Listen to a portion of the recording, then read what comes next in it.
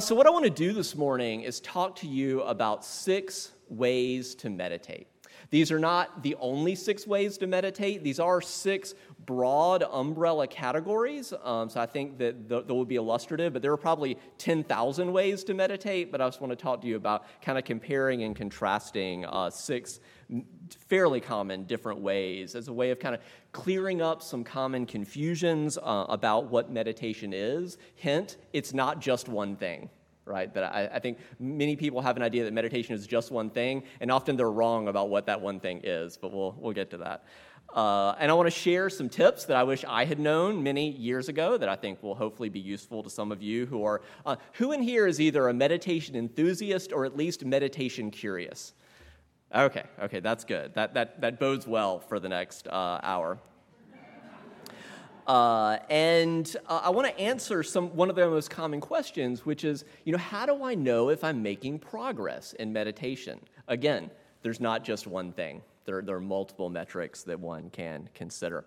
And you'll see, for those online, if you click on that Google Doc link in the chat, and for those in person, if you look at that white sheet, you're going to see a graphic that's going to kind of graphically represent 6 ways to meditate. And over the course of the next hour, I'm going to kind of move us through these 6 ways and talk about how they interrelate. And you can kind of keep glancing back to this handout at the cover of the Order of Service to help.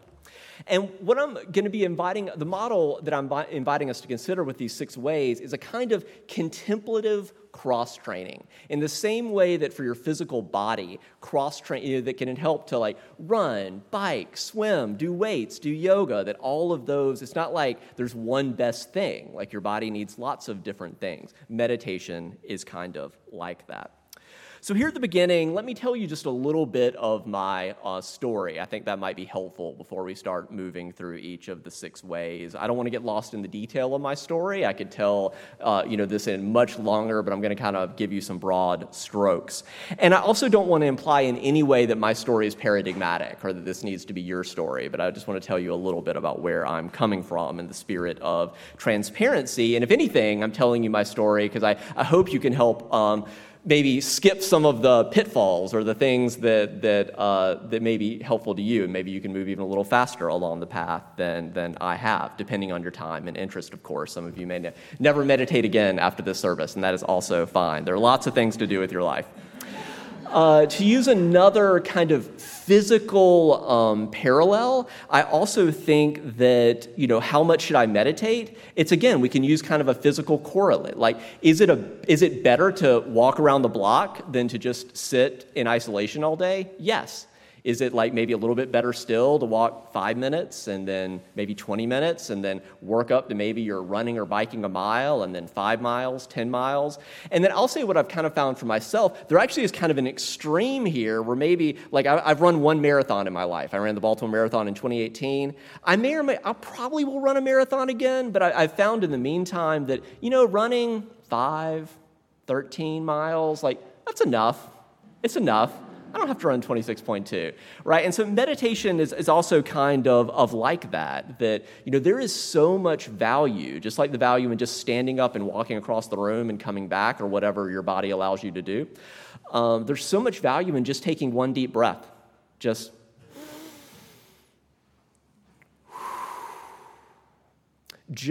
that can be like picking up a remote control and changing the channel in your mind. Just that. Or I sometimes invite people when I teach yoga meditation mini retreats, if you don't have time to do a 10-minute, 20-minute, hour-long yoga practice, ask your body, if I have time to do 1 yoga stretch right now, what does my body most need? So the other side of this equation that I've been describing is I also get really frustrated from the flip side with meditation only ever being in the kiddie end of the pool. So I also want to talk to you today about some of the advanced stuff that is really possible in the deep end of the pool. And I want to say that on a really hot day, splashing around in the kiddie pool can also be very refreshing. So it's not an either or. It's really a both and. I'm also a big religion nerd, so I wanted to sort of test this stuff out for myself. And so if I wanted to answer that question, like how long did it take me to make progress in meditation, there's actually a 2-decade version of that story I could tell. There's a 1-decade version of the story. There's a 3-year version of that story I could tell. I'm going to give you each very quickly in turn. To talk a little bit about the 2-decade version, in the late 1990s, I grew up Southern Baptist, so we didn't meditation, if anything, was demonized. Yoga was like the devil. Like, what are you doing? So in the late 90s, I was in college, and I read, among many books, one of them that stuck with me is William James's The Varieties of Religious Experience. I don't know if any of you have ever read that. Anybody? I see a hand or so. William James was a Harvard psychologist around 1900, wrote this book. And one of the things that really planted a seed for me is he draws a contrast between secondhand religious experiences and firsthand religious experiences. And I've just had that in my mind ever since, because I'd had, for the preceding 2 decades, so much secondhand religion. So many people telling me about what religion is, in their opinion, and also reading historical reports or second or third or fourth or fifth-hand accounts of these amazing things that had allegedly happened to people, and some of which maybe did in some form. And I became really curious, wow, what would it be like, what is really possible for me to experience firsthand in my direct experience, which, although I wouldn't have said at the time, also happens to be our UU first source, right? If you look on the back of your order of a source, what do I know directly for myself? And in the early 2000s, I loved seminary, I loved 3 years of theological education, but I also got curious to kind of go out beyond the curriculum. I started spending weeks at a time at intentional communities and monasteries. So I went to the Abbey of Gethsemane, where Thomas Merton was a monk, to pray with the monks there. I went to Koinonia Farms in Americus, Georgia. I went to Monastery of Christ in the Desert. This incredibly remote. There are times a year you can't even get there. It's 13 miles down this almost impassable road, very isolated. Osage Monastery in Oklahoma, the Desert House of Prayer. And then in 2007 to 2009, I did a 3-year low residency diploma in the art of spiritual direction. And that was kind of the capstone of my exploration, in particular, of the Christian contemplative tradition. So the Cloud of Unknowing, St. Teresa of Avila, John of the Cross. And at that time, I was doing a lot of what is called centering prayer. Some of you may know the name Thomas Keaton. So I was doing that about 45 minutes twice a day. It's kind of a mantra-based practice. A lot more to say about all of that. And I could even tell the story longer. I could go back. Some of you grew up in kind of evangelical Christian circles, and there's actually some really meaningful things to me from the sort of daily quiet time. Some of you will know what I'm talking about, that we used to do back then, or even retreats. I got a sense from those that still waters run deep. And although there sort of wasn't the capacity to help me and equip me to really do that, I got the sense that there's something to this daily quiet time stuff. There's something to this retreat stuff. So in 2009 was a real turning point as far as my interest in meditation. I started listening to a podcast called Buddhist Geeks. Anybody ever listened to the Buddhist Geeks podcast? All right, I actually see a hand or two. Very good. So that's actually started in 2007. So I started listening in 2009 and quickly caught up on the archives. One of the co-hosts, Vince Horn, and his wife, Emily Horn, have become, over the last decade, my 2 primary meditation teachers. And that book connected me to a book by Daniel Ingram that I'm not necessarily saying you need to go out and read this, but it's a real tome of a book. It's called Mastering the Hardcore Teachings of the Buddha, an unusually hardcore Dharma book. So he brought this real, I had previously only been exposed to what I would call sort of, I think this is fair, baby boomer Buddhism. So which is great, right? Jack Kornfield and Joseph Goldstein and Sylvia Boorstein, so all these folks. It's great. But Daniel Ingram is in a punk rock band and Gen X and an emergency room physician and just very edgy and hardcore in a way that I had never sort of heard the Dharma taught before. And he really emphasizes mindfulness and noting. We'll get to that in just a few minutes. And I think the biggest thing that was refreshing to me about his book is he's very anti what is called mushroom culture in spirituality. So mushroom culture in spirituality is they keep you in the dark and feed you crap, because that's how you grow mushrooms. And so, that he is very transparent. It's all just right out there. And I just found it incredibly illuminating, incredibly inspiring, and incredibly helpful. But what I wish I'd had is that he really talks about what worked for him, and I tried to replicate that for many, many years. And I wish I had this sort of contemplative cross-training model, so that instead of just doing this, like really doing noting all the time, it's what's sometimes called being a one-technique freak. Daniel isn't that. He's very open to other practices, but I was really drawn. He said, this one thing worked best for me, and so and anyway, I tried to replicate that, and I wish earlier I'd had this kind of six-way model. To sort of quickly finish up my story part of this, in 2016, I started going on longer, like 8 or longer day meditation retreats, and that can make a big difference. So there's a reason etymologically there is a relationship between the word meditation and the word medication. And so both because they're sort of salves for the soul and the spirit, but also because, like medication, dosage matters. You know, if you like double your dosage of your medication or more, whatever, like, so it really matters to go from meditate. I mean, I was pretty hardcore. I was meditating like 2 hours a day, like getting up in the morning and meditating for an hour, meditating another hour, usually before dinner. But going from that to meditating like 8 to 10 or more hours a day. Now, the biggest misunderstanding about meditation retreats is people think, oh, you just sit down on your cushion and you meditate for 8 hours straight. That's not how it works. Most meditation retreat, I mean, you can do that if you want, but it's more like meditate for like 30, 45 minutes, maybe an hour, but then do walking meditation and then come back to your cushion. So if you even develop the capacity to sit for 45 minutes, that is the basic building block of a meditation retreat of however long you want to do. I think on that retreat also I learned a ton about concentration and heartfulness. Like I'd been doing so much mindfulness, and I'll talk about those two in a second. The other thing, I don't want to talk about that right now. I'll talk about it later. So much to say. In summer 2019, I went on my third long retreat, and that was when I really got my first glimpse of, because there had been some frustrations along the way that I know some of you have experienced because I've taught you about your practice, of like, is this even real? Like, does this work? Like, how long is this going to take? And that third meditation retreat, I can't say that it's going to be the case for you, but that was the first time meditation, like, grabbed me. And I had an experience of what's called jhana. Some of you will know that word, J-H-A-N-A. And it was a very intense, rapturous experience. I've never before, incredibly pleasurable, and an experience that I've never had previously to that, of I really could sit on this cushion forever, like just completely in the moment, completely enraptured, completely.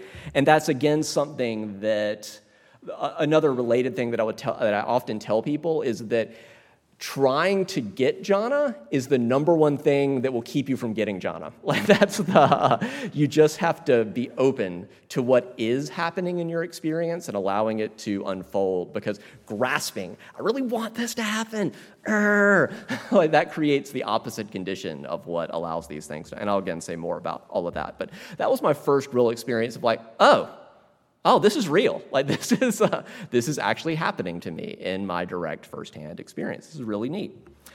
I would say the next year, around fall 2019, was another major turning point. And I'm not, again, saying this will be catalytic for you. It just happened to be what I was doing at the time, was a course by, some of you know the Sounds True.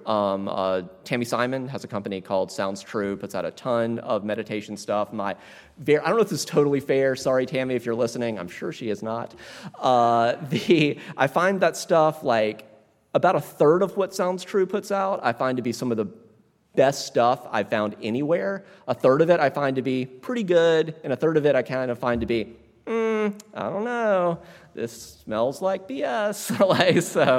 Your mileage may vary on various things, but the course she produced with a meditation teacher called Reggie Ray, called Mahamudra in the Modern World, was hugely influential for me, and that was really catalytic with some other major openings. And I would say some experiences that I won't go deeply into, but that were like, so like you can definitely have psychedelic experiences without psychedelics.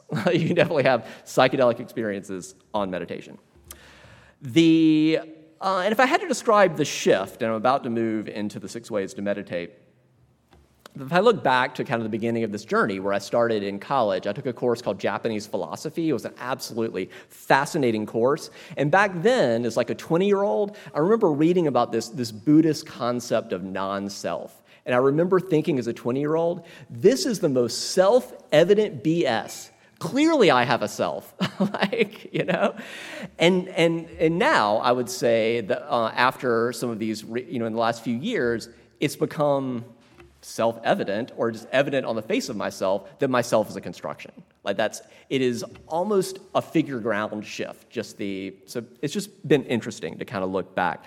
I guess another way of saying it is that it's become eminently clear to me that things that I used to think were nouns and solid objects, like myself, are actually verbs.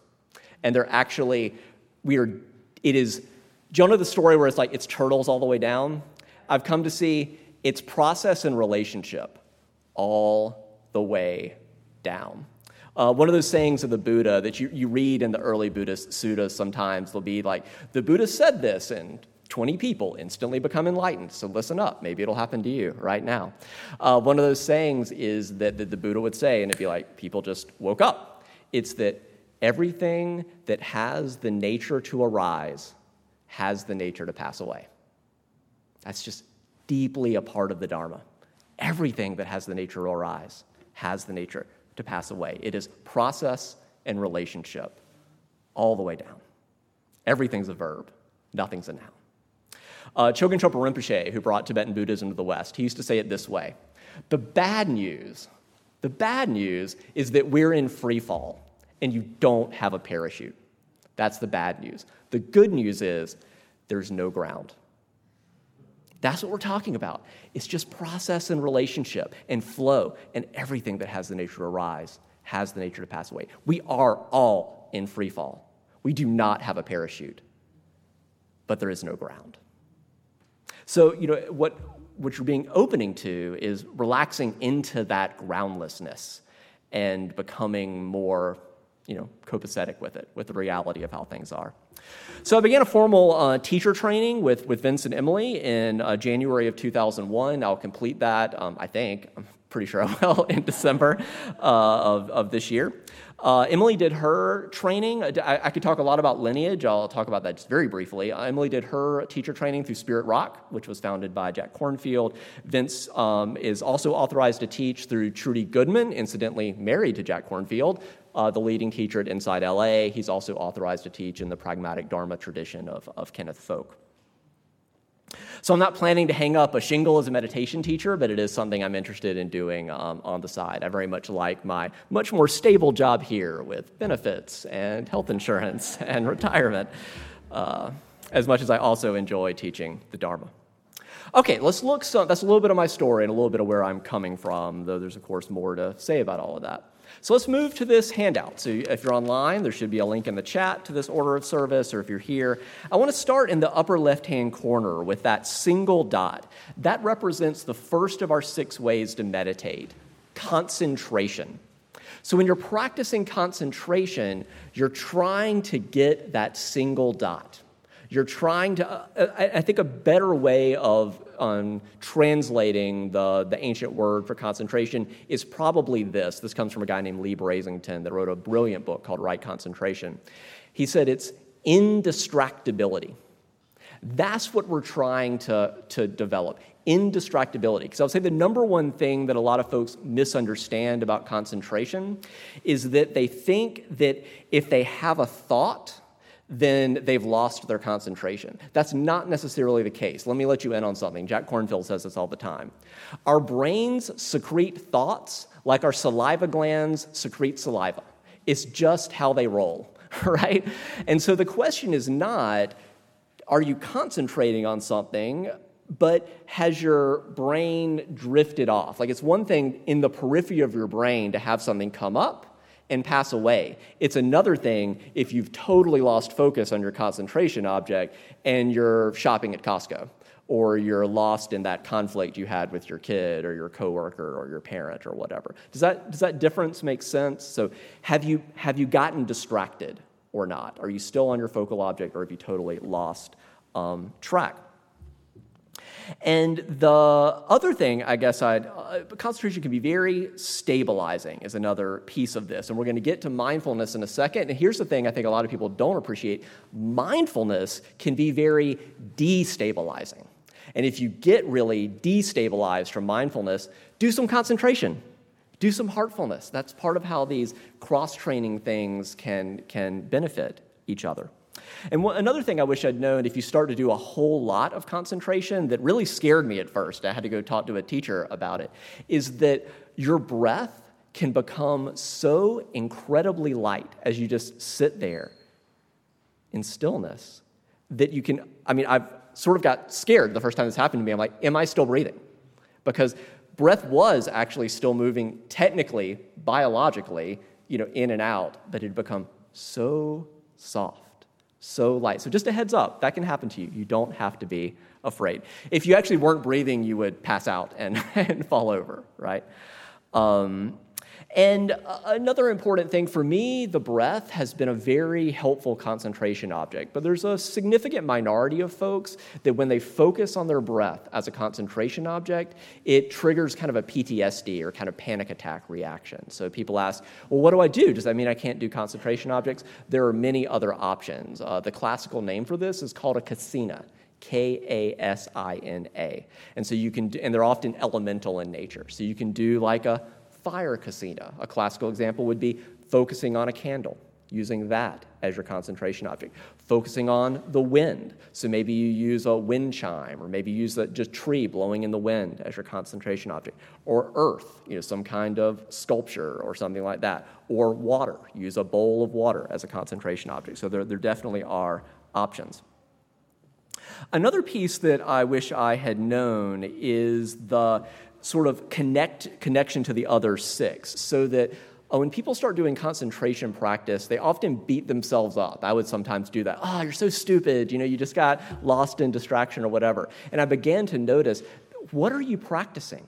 Because that's actually an invitation to bring in some heartfulness that we're going to get into later. Like, do you want to practice being harsh on yourself, or do you want to practice? And let me say, this is actually the even better way of framing it, is going over to mindfulness, where we'll shift fully in a second.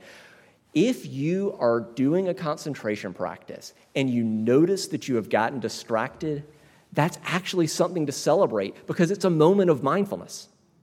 You've become mindful of your distraction, whereas previously you were not mindful, you were mindless, right? You were mindlessly lost in a daydream or the problems of the past or the future. So that is actually something to celebrate. Yes, I got, and so you can think of it this way, to use another physical analogy. Every time you notice you've gotten distracted, it's like doing a rep with a barbell. You just did a mindfulness rep, right? You just strengthened that mindfulness, one little incremental bit.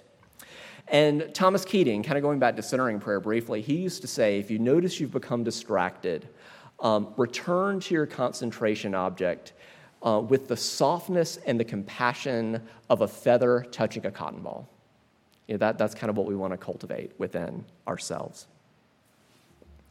So to begin to shift to, I guess the other kind of piece I would bring to this too, that before I move on to mindfulness, that I think a lot of folks miss, is that they meditate for the first time in the way that if someone went into the gym on day one and expected to bench press their body weight.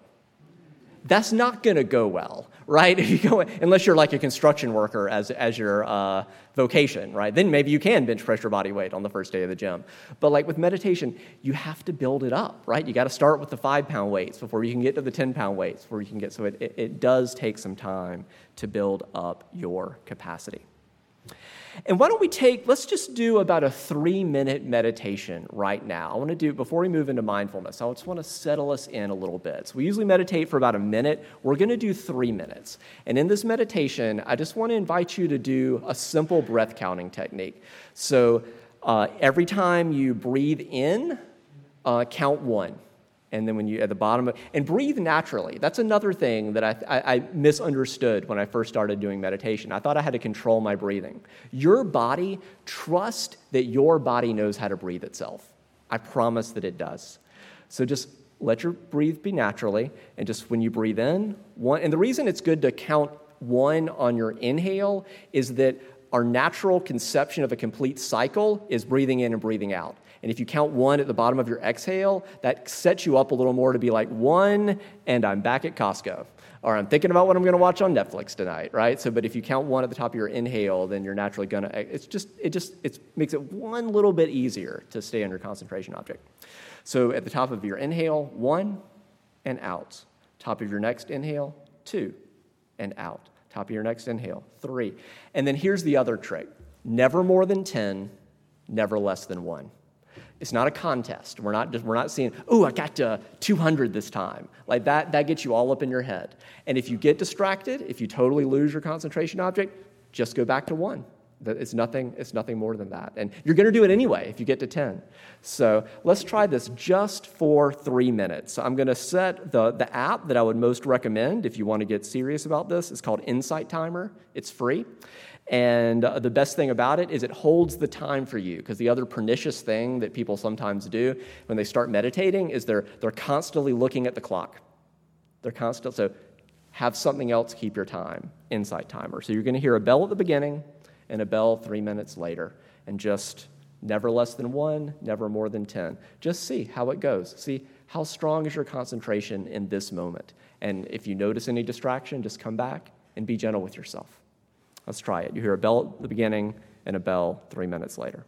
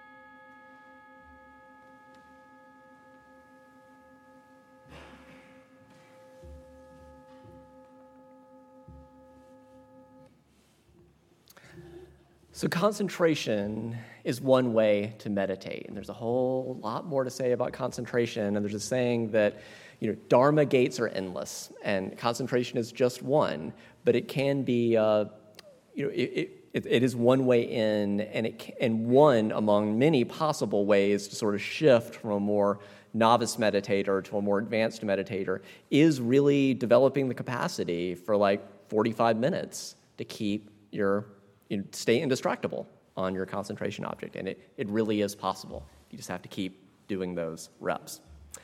Let's shift over to mindfulness. So back to your little chart, we're going to shift from the one dot, concentration, indistractability, to mindfulness. And notice that mindfulness is polka dots, right?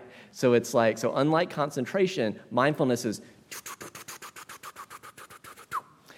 mindfulness I'll start with this. The most famous modern definition of mindfulness is from a guy named Jon Kabat-Zinn. Some of you will know the name Howard Zinn, wrote a really important book called The People's History of the United States on social justice. Jon Kabat-Zinn is married to Howard Zinn's daughter. Anyway, his definition of mindfulness is paying attention on purpose in the present moment, non-judgmentally. Not just paying attention on purpose in the present moment, non-judgmentally. Or Vince, one of my meditation teachers, often says it's paying attention in real time. What's happening to me? What's really happening to me right now? Not the stories of my mind, right? Many of you have heard me quote Brene Brown, right? That the story I'm telling about this is ... That may or may not be an accurate assessment of the situation, but the story, you don't have to believe everything you think.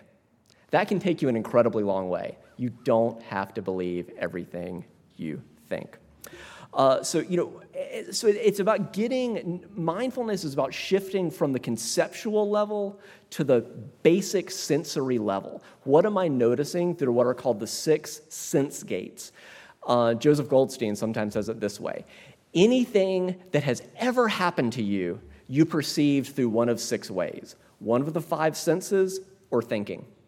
Like, everything that's ever happened to you is a smell, a taste, a touch, a sound, or thinking. It's one of those 6 things. And so noting is about, and I'm not saying conceptual thinking is bad. Most of us get paid for conceptual thinking, but it's a both and. It's not an either or. It's adding this ability to shift into what is really happening to me right now on the most basic sensate level. Let me give you an example right now. I'm going to say a few notes and then I'll explain them.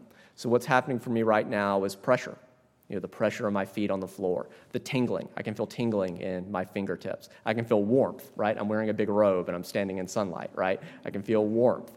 But there's a difference between a more skillful note is seeing, not sunlight. Sunlight is a conceptual category and a name for something. So it's more like seeing, hearing, vibrating, pressure, coolness, thinking.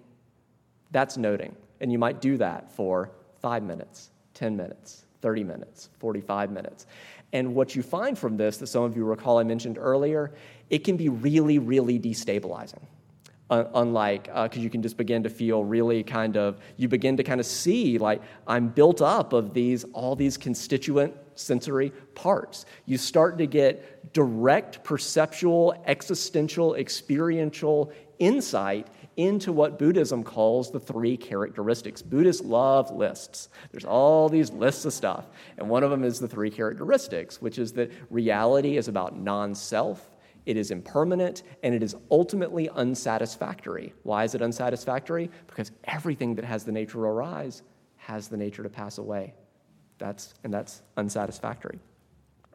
So I think if you were to talk about how do you know you're making progress in mindfulness, it's at least 2 things. And we could talk about this whole other thing. Like, with concentration, we could talk, there's some really fascinating Tibetan maps about, and if you want to look into that, Culadasa has a great book called The Mind Illuminated, if you want to see that. With mindfulness, we could look at the classical 6 stages or 16 stages, depending on which map you want to use, of the progress of insight. But basically, I think early on you can look at, am I having greater sensory clarity? Greater clarity about each of these little notes? And am I having a sort of basic ability to have increasing what Joseph Goldstein calls NPMs, notes per minute?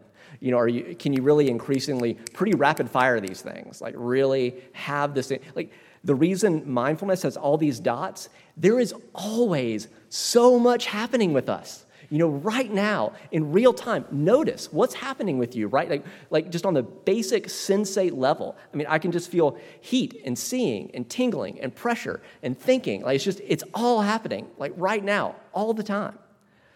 So you begin to get this sense of like the ability to deconstruct yourself. It's not that the self isn't real, it's that it's a construction. And I don't have time to go super deep into that, but another of Joseph Goldstein's teachers used to tell him, your problem is not that you're not real, it's that you think you're really real. And you're just another thing that's going to arise and pass away, like everything else. So if I had to give you one tip about mindfulness, it would be this. This comes from Kenneth Folk. Especially early on, like I was doing kind of just free-form, one-word noting, often ending in ing, which can be helpful to kind of give you that sense of the kind of participle form that it's, for the grammar nerds out there, that it's, this is kind of, again, happening. Just put the phrase there is in front of everything. There is blank. And I'll just give you one example. Think about the difference between saying, I am anxious, and there is anxiety. That can be to me, it was a revelation. It takes something, instead of identifying with this as a one-to-one correlation, like just saying, I am sad versus, oh, there's sadness, right? To me, it makes it workable. It's developing that witness stance. There is blank. There is blank. And knowing that it's not the only thing, right? Oh, there's sadness. But there's also joy. There's also interest. There's also pressure. There's also heat. There's this myriad of things happening in the arising and passing away of every present moment. All right, let's keep going on our journey around to heartfulness. And here I want to draw your attention to the ways these are all interconnected and mutually informing and strengthening, because I'll give you an example that heartfulness is maybe the single most helpful thing you can do if you're struggling with concentration. If you sit down to meditate with this intention to concentrate and you're just all worked up, like you just heard what happened to Salman Rushdie, and it's all these terrible things in the world, and you just can't concentrate. One of the most helpful things you can do is what I'm about to talk about. Just do what Kristen Neff has, all these self-compassion practices.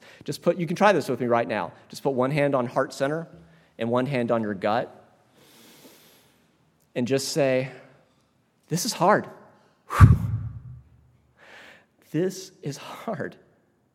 This is a moment of suffering and pain and unsatisfactoriness. Just naming that. And then naming that this is not unique to you, right? That being human is hard. And then setting the gentle intention to the greatest extent that is possible to you, for you in this moment. May I be kind to myself in this moment. May I offer myself loving kindness. May I wish for myself peace and ease and joy. And just spending even just a few moments doing that, you may find that, now I'm ready to concentrate. Now I'm ready to follow my breath in a more peaceful and easeful way. So this contemplative cross-training, these really do mutually inform and strengthen one another. I want to very quickly walk you through the 4 classic ways of practicing heartfulness in the Buddhist tradition. And this is really about a journey. It's that 18-inch journey that can be very short, but all important, and that some people never do. The 18-inch journey from your head down to your heart. That's what heartfulness is about. The most well-known is metta. And not metta like in Greek, not metta like metaphysics, like beyond, metta like Pali, the ancient Indian language of the Hindu subcontinent, metta, M-E-T-T-A, loving kindness or loving friendliness. And here I just want to briefly bring in Buddhist psychology, has this fascinating conception about far enemies and near enemies that can really help illustrate and help us understand what this means. So the far enemy of loving kindness is hate, or ill will. That's the far enemy, the opposite. But the near enemy is actually attachment and greed. The difference between loving kindness to someone and what was that? Was it Animaniacs? The whole I want to love you and squeeze you and make you my very own. There's a fine line between hugging someone in a way that feels consensual and good to them and holding someone down so they can't get away, right? So that's the difference between the loving kindness and the near enemy, attachment and greed. And I'll give you just one story about this. I'd been doing a ton of heartfulness practices, may I be filled with loving kindness, may I be peaceful and at ease, and then may you, and then may we, and may all sentient beings. I was walking my dog after having done that a lot, and I won't get lost in this story, but this woman, my dog used the bathroom in this person's yard, and this woman approached me and said, is that your yard? And I said, is it your yard? I was pretty sure it wasn't, because this is a few blocks from my house. And she's like, no. And she's like, you shouldn't let your dog use the bathroom. She had just urinated, by the way. And I said, okay, I hear that. And she just kept accosting me. And I found myself just saying, may you be filled with loving kindness. May you be peaceful and at ease. And I'm going to walk the other way. And that could have gone really differently, right? That could have really escalated, but so doing this, practice doesn't make perfect, but it makes more permanent. It makes things more second nature, more naturally at hand. The second of the Brahmaviharas are these four ways that I'm going through. They mean the sublime or divine, Brahma. So some of you know Brahmins, the highest caste. And so Brahma means divine or sublime, and Vihara means abode or dwelling. So these are the divine abodes. So metta, karuna is compassion. Its far enemy is cruelty. So compassion, far enemy, cruelty. The near enemy is altruistic narcissism. Doing stuff because you want to be noticed doing it, right? So, and that's not to say that you should get all up in your head about this. Am I visiting this person in the hospital because it makes me feel good? My CPE, clinical pastoral education, my supervisor used to say, whatever gets you to visit the bedside of sick people, she's like, it's fine. But it's the wanting to be seen doing it. That's the sort of thing you want to be aware of, not if you get joy from visiting someone who's sick or lonely, that's good. That's a good thing. That's fine. So I think another piece of compassion is self-compassion. Again, Kristen Neff, NEFF, is really good on this, of just saying, what would I say to a friend in this situation? And that can also just really unlock things. We're often really compassionate to our friends and really hard on ourselves. So. The third of the Brahmaviharas is mudita, or empathetic joy. And this is the number one thing that has changed my relationship to social media over the last few years. Some of you have heard me talk about this before. And it is joy at other people's joy. So the opposite of the far enemy of empathetic joy is jealousy, or what the Germans call Schadenfreude, right? Schadenfreude literally means harm joy at seeing other people harmed. The near enemy is grasping out of insufficiency or lack. But empathetic joy to me on social media, if I find jealousy coming up, I don't manufacture joy. That's the biggest confusion people have here is they think, I've got to make myself joyful that this other person's joyful. No, it is just about opening your heart and allowing their joy to flow into you. And the way that sometimes people best understand this, have you ever walked beside or come upon a people that were grieving? You had no relationship to them, but you still felt their grief flowing into you. This is the same thing. It's just with joy. Just opening yourself. You see somebody, they're off, they're doing some fun thing, just allowing their joy into. You don't have to manufacture it. You just have to open your heart to it instead of keeping your little closed heart and saying, and hatred and jealousy, and none of which is going to change them, right? That's not going to make. Do you know that whole resentment is like drinking poison and wishing the other person died, right? It's just not. It's not helpful. The final one is equanimity. The far enemy is greed or resentment, and the near enemy is indifference or apathy. Equanimity is not indifference. It is not apathy. It is a balancedness. Brene Brown and Joan Halifax have combined into a definition of equanimity that they say that equanimity is about strong back, soft front, and wild heart. Strong back, whatever's coming. You're not just a pushover, but not armoring up, right? That's what Brene Brown says. Like, don't armor up. It's not worth it. Just let that criticism that's not worthy of you fall to the wayside, right? It's not worth armoring up your heart. Strong back, soft front, and wild heart that is open to all the unexpected things that can come our way in this life. And just that gesture of putting your hand on heart center and on your gut, that alone can be really, really powerful. It's not even too strange to do it in the grocery store, just to do this and just take a deep breath in and out. That's heartfulness. Moving around to bodyfulness, that's represented by the tree. So we skipped over the cloud. We'll come back to it in a second.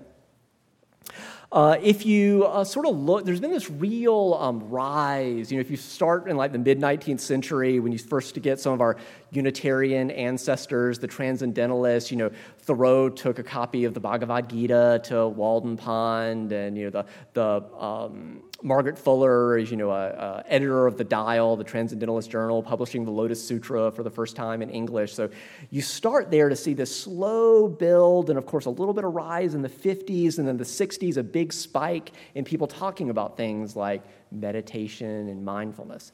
But then much more recently, people start talking more about heartfulness. And then just a little bit, people are starting to catch on to bodyfulness. So I talked about a lot of meditation is done neck up. And then sort of you start to get a little more advanced. Some people start with heartfulness. That's an excellent way to start. Some people once asked Jack Kornfield, because the classical way of kind of doing, at least in the Theravadan tradition, is sort of getting really stabilized through concentration and then bringing in mindfulness. It's kind of the classic steps. But they asked him, can heartfulness wake you up? And Kornfield said, if love can't wake you up, I don't know what can. So it's like, of course, heartfulness is a profound Dharma gate.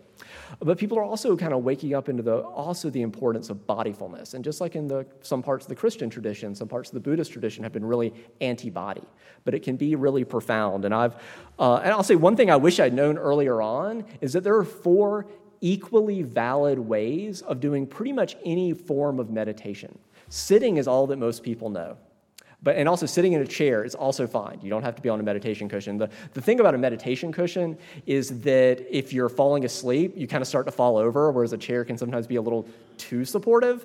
But if that's what your body needs, it's fine. But in addition to sitting, standing is an equally, and that's something I do sometimes. If I am sleepy meditating, I just stand up. I don't interrupt the meditation. I just stand up for maybe a minute or 5 minutes. So sitting, standing, walking. I do running meditation. That's kind of a variation on walking. So I just like leave my phone at home and just go. I call it just running, right? Like just sitting, just running. And the other one that's least well known is kind of in the Buddhist. It's more well known in yoga. Is lying down. Can be a really powerful way of meditating. And Reggie Ray often has you do it, like put a bolster under like a pillow under your knees, because that flattens your back. But it's basically Shavasana. If you're at the very end of a yoga practice, you do Shavasana, corpse pose. And that can be a really, really, the biggest thing that happens to people is they fall asleep, of course. And I sometimes tell people, stage 0 of a meditation practice is getting enough sleep. Because if you're continuing to, that may be the begin. Though the flip side of that is sometimes actually doing some meditation practice can help you get to sleep. So it is another of those kind of chicken and egg situations. Another thing I kind of wish I'd known is that relaxing your body, just like with relaxing your expectations, is incredibly key to sort of making progress on the meditation path. Relaxing your body and relaxing your expectations. Opening yourself up not to what you think this meditation should be like, but opening yourself up just to what it is like. After your meditation is the time to get analytical and think about, is that what should have happened, or what just happened, or whatever? But like during your meditation, you will get a lot further if you just let go, It's that whole trust, let go, and float. Like just kind of let the practice do you. And if you're interested in getting to know more about bodyfulness, I really love Reggie Ray's stuff on Dharma Ocean. And you can, lots of free guided meditations there. So let me just say a little bit about awareness. Awareness is a kind of skipping to the end practice. And some people have, there's a saying that awakening experiences, so awakening is a much more skillful translation than enlightenment. Enlightenment is a confusing word. A much better translation of that word, Buddha means awakened one, right? It's just like Christ isn't Jesus' last name, Buddha isn't Buddha's name. His name is Siddhartha Gautama, and he got a title called Buddha, awakened one. So it's about having an awakening experience. And that some people, there's a saying that awakening experiences are accidents, and meditation makes you accident prone.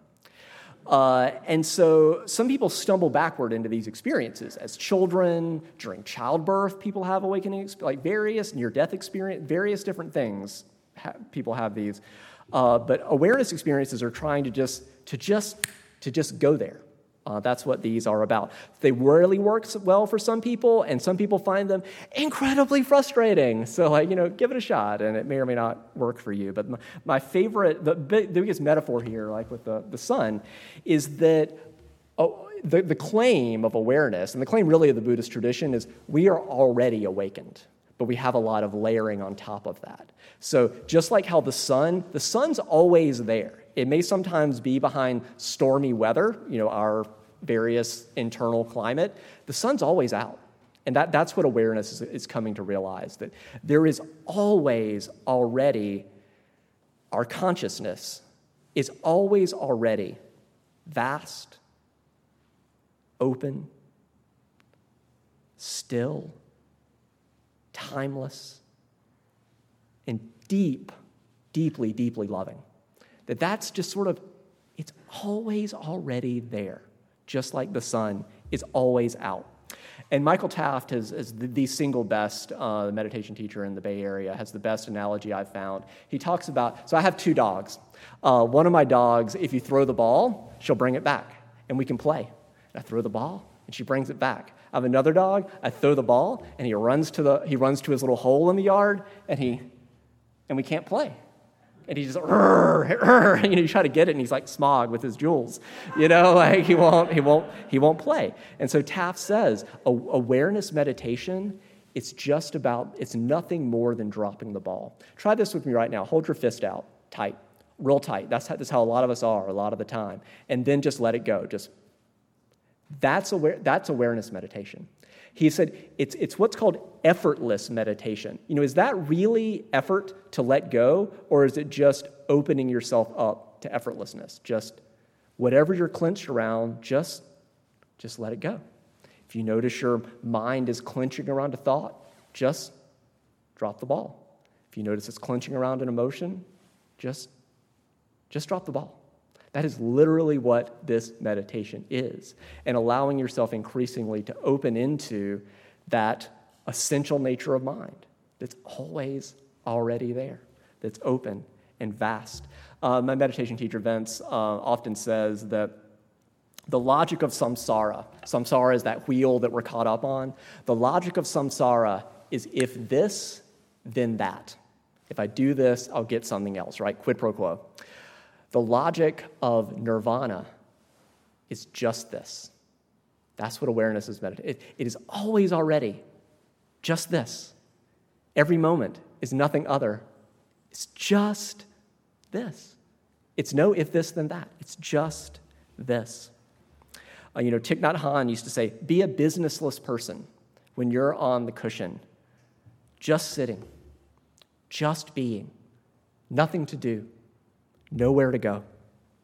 It's like pretend you're in the Matrix. What if I told you you are already a Buddha? You are already awake. That's what awareness meditation is about. Taking that dignified stance. I'm already awakened. I'm already a Buddha. Just go there. Take it for a test drive. There is no figuring this out with the cognitive mind. This is Reggie Ray. There's no figuring that, and that's what's held me up for a long time because I'm really good at figuring stuff out with my cognitive mind. This you cannot figure out with your cognitive mind. There is no academic degree to achieve. There is no efforting your way there. There is no striving your way there. Just drop the ball. Releasing, relaxing, letting go. So I want to move you in a second as we're nearing the end of this service into the sixth and final way of meditation. But before we do that, I want to ask if our ushers would come forward. So we're going to sort of go with the Buddhist tradition of what is called dana, or generosity, for our offering this morning. And I just want to ask you, have you received any benefit from this teaching this morning? Either for yourself or your perception of the benefit it can bring to others. Or just what generosity are you feeling to either make a donation right now if you're here in the sanctuary, or I know some of you have already signed up for ongoing donations, or if you're online, you can go to the Give link on our website, frederickuu.org, and sign up for a one-time or recurring donation. So as I go through this last piece of inquiry, the ushers will pass the offering baskets. Give as you feel led.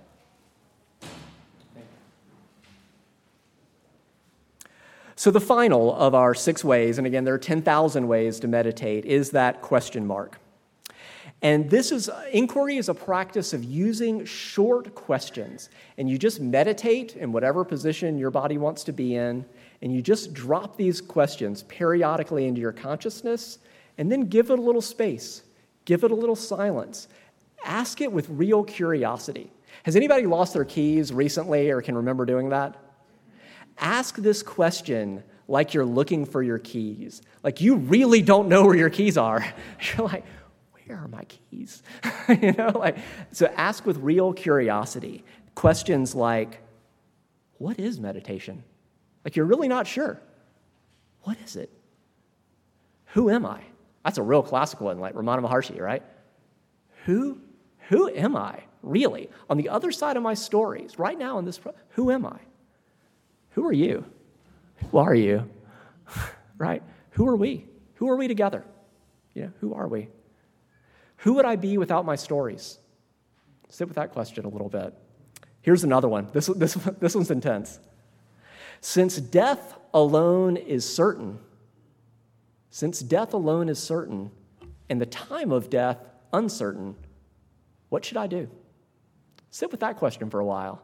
Since death alone, I got news for you. None of us are getting out of this alive. Since death alone is certain and the time of death uncertain, what should I do? Or simpler, what is mine to do? What is mine to do? What's mine not to do? What wants to emerge? A classic example, I think this is also Ramana Maharshi, of an inquiry practice is you do these like imagine you're poking at a fire with a stick, or even stirring hot ashes with a stick. That's what what's going to happen to that stick eventually? It's going to be consumed by the fire, right? That's what tends to happen. You're stirring the ashes, you're asking the question, and then eventually it opens up. Like a classic example is what is the sound of one hand clapping, right? This will connect us back to awareness. So if you've heard that, let me give you an answer. It's not really about the sound, right? You ask the question, it's about listening. It's about listening for something you will never hear. It's really about the listening, right? And that's the way inquiry can open you into awareness. So I will say thank you to the ushers. Thank you for your generosity to all who gave. If you want to learn more about this, I think this is at the very bottom of, I know it is because it's right here, at the very bottom of this handout, you'll see the graphic comes from Buddhist Geeks. You can click on that link if you want to learn more about this graphic. Underneath that is frederickuu.org/meditation. That's not on our homepage, but if you type that in, it'll take you to a list of resources, including, if you look under the section on that page called Intermediate and Advanced Meditation, you will find a list there of about 3 different books for each of these 6 ways, and it's sort of my curated reading list, and those are in order. So like the first bullet point under each of these is kind of like the intro, the second is a little more advanced, and the third is a little more advanced beyond that. And if you want more beyond that, just email me. I will be teaching a 6-week meditation class, probably starting in late October, early November. For now, let me say this. Whatever goodness our practice has brought, may we dedicate it to all those who suffer. Whatever insight or joy we have found this morning, may we willingly share it with all beings, generously. Whatever merit our practice has generated, may it be multiplied for the happiness and the welfare of all sentient beings.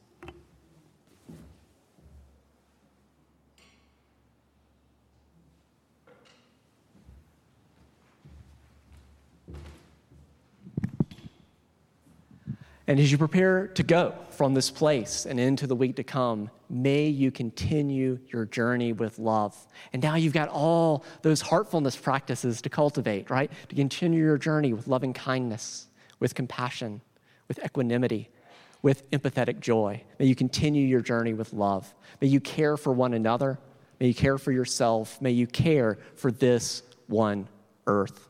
And whatever taste or touch you've had in this time and place of love, of peace, of hope, of joy, that truly does go with you out into the world. We are different for having spent this time together. May you live boldly. May you live with thanksgiving. Go in peace.